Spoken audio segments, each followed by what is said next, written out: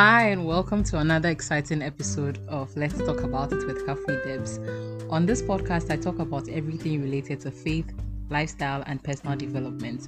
Today, I'm going to be sharing a personal experience. I'm going to be sharing something that happened to me when I was like 9 or 10. It's a funny story. I recently shared it in a fellowship or in a meeting / rehearsal somewhere last month. And I thought it would make good content for the podcast, so here I am sharing it with you. If you're wondering why the title of today's podcast is God When, let me give you a brief background of the phrase God When. So the phrase is quite popular it's more popular on Twitter than all the other social media platforms. I think it's Twitter, and then I think Instagram has also caught onto that phrase. But then what it basically means is, so when someone does something cute for their partner, maybe someone buys a PS5 or buys flowers, or someone sends their girlfriend a period care package with a cute note or text attached to it, and the person posts it on Twitter, you go to the comments and then you see people saying, God, when will you bab me this tile?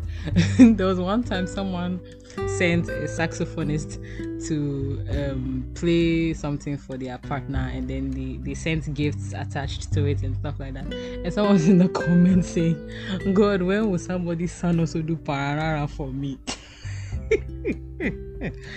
And I was like, Twitter people are so dramatic. Most of the time it's just jokes. People in relationships, they are even saying God when. So it's like when you are aspiring to a certain level, you want something, you're asking God, okay, when will it be my turn? Something like that. So in my church, before you become a member, before your name is in the books, not the book of life, you go through something we call the discipleship school. And it's just a series of classes where you are taught the basic tenets of the Christian faith. And so there are various classes. There's salvation, there's pre-baptism, there's baptism, there's Holy Spirit, second coming, evangelism. There's a couple of classes, and in each class you are taught. So for instance, in salvation, you're going to be taught about how to be saved and all the other things concerning salvation. And you get to pre-baptism, you're going to be taught about what you need to know before you get baptized. By immersion. Baptism, the same thing. Then you get baptized in water. Then Holy Spirit, you are going to be taught about the person of the Holy Spirit, the expressions of the Holy Spirit, the gifts, the fruit of the Spirit, and everything about the Holy Spirit. And then you also meet up just like the disciples did in the Bible, and they prayed desiring the Holy Spirit, and then the Holy Spirit came upon them like tongues of fire on their heads. They began to speak in other tongues and all of that good stuff. So my friends and I were in the same class, and we got baptized by immersion. We got to Holy Spirit. We were in that class, we learned and everything, and then it got to the time where we would pray, and then so we were taught to desire to speak in tongues. And so we met. I think we stood in a circle, we held hands, we were praying, and people started falling down. Some were wailing, some were rolling on the floor, shouting, speaking in tongues and everything. Now at this point, I was speaking in tongues, but I didn't have anything dramatic. I was still standing. For some reason, I just opened one eye to check the whole area to see, okay, how many of us, I was just doing a head count, how many of us have fallen down, how many of us are still left standing. And I saw that, okay, some people had fallen down, and in my mind I'm like, God, please do my own for me. Do not put me to shame. Let it not be that everybody fell down and me, I didn't fall down. Please, dear, I don't want to be disgraced. So I closed my eye again. I'm like, maybe if I close my eyes and this time I focus, maybe I'll fall down. As I said earlier, I was already speaking in tongues. I started speaking in tongues already, but I thought, okay, so for the complete package, you need to fall down so that you climax everything. I closed my eyes. I was praying in tongues and everything, hoping that, okay, maybe this wind that has been blowing people, or whether it is a stone that has been hitting them, me too, something happened to me. Nothing was happening. I'm like, God, I would have to take matters into my own hands. It looks as if they are hell bent on disgracing me. I'd have to do this by myself. So I turned around and I kind of scanned my back to see whether everywhere was clear. I mean, I didn't want anything dramatic. I didn't want to break any bones. No casualties involved. Just something light. So I also just found a comfortable spot and then I just fell down by myself.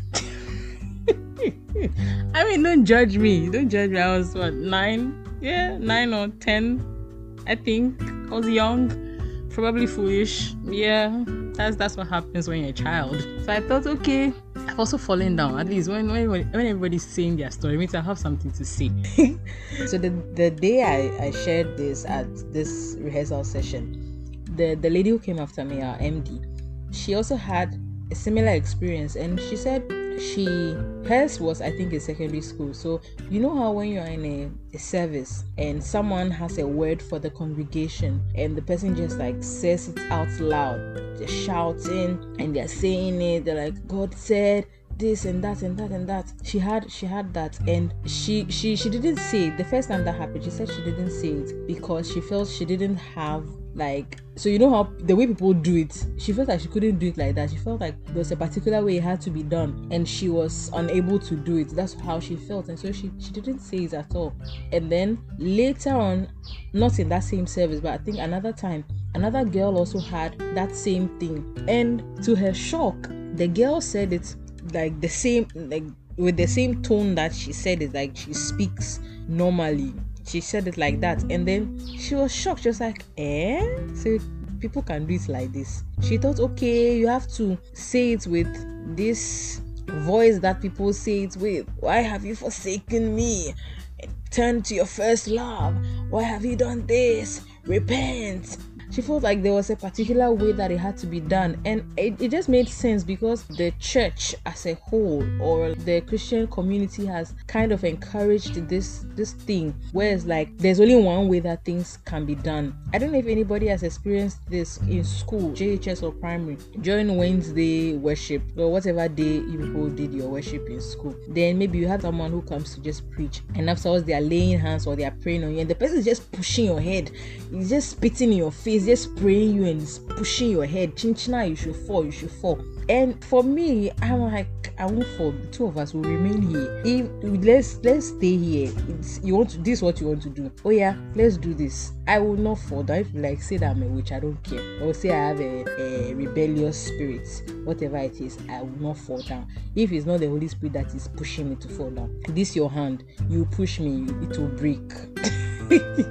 I don't know why people feel like there's this way, it's either this way or no other way, and it has forced people to fake expressions of God. So people fake things that they've not, either they are not feeling it, but then they have to do it because if they don't do it, people will say that, oh, you are abnormal or you have a foul spirit. There was this TikTok video I saw on Twitter, and there was this lady, she and her friends, when they were growing up, they used to watch Benny Hinn on TV, and I can't really remember, but you know how when they are praying or they are doing a miracle service on TV, sometimes people in the house receive their healing, some people fall down and everything, and he was praying and he stretched forth his hand, he was praying and doing miracles and things like that. And there was this instance where her friends kind of fell down, not because they felt anything, but then they were doing it to honor the man of God.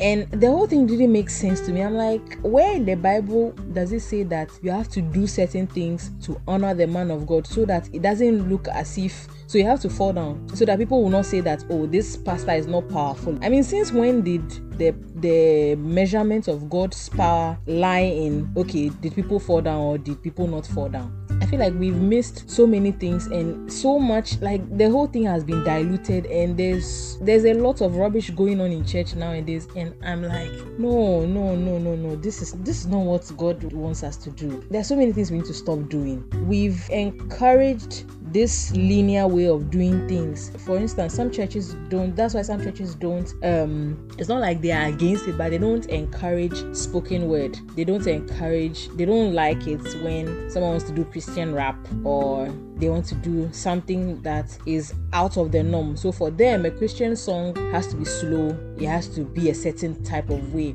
We can't all express God in the same way. Some people have been called to express God in a certain way. Some people have also been called to do it in a certain way. It doesn't mean it is wrong. The fact that that's not your experience does not mean that it is wrong. We've been called to various sectors. All of us can't influence one group. We can't go into one sector and say we are going to preach Jesus. We've been called to various sectors, and for us to be able to successfully influence the people we've been called to, then we also have to diversify ourselves. There has to be variety. We've been called to be a shining light in business, in health, in education, in governance, politics, and all of those things. The people in politics are different from the people in the traditional leaders or like traditional society.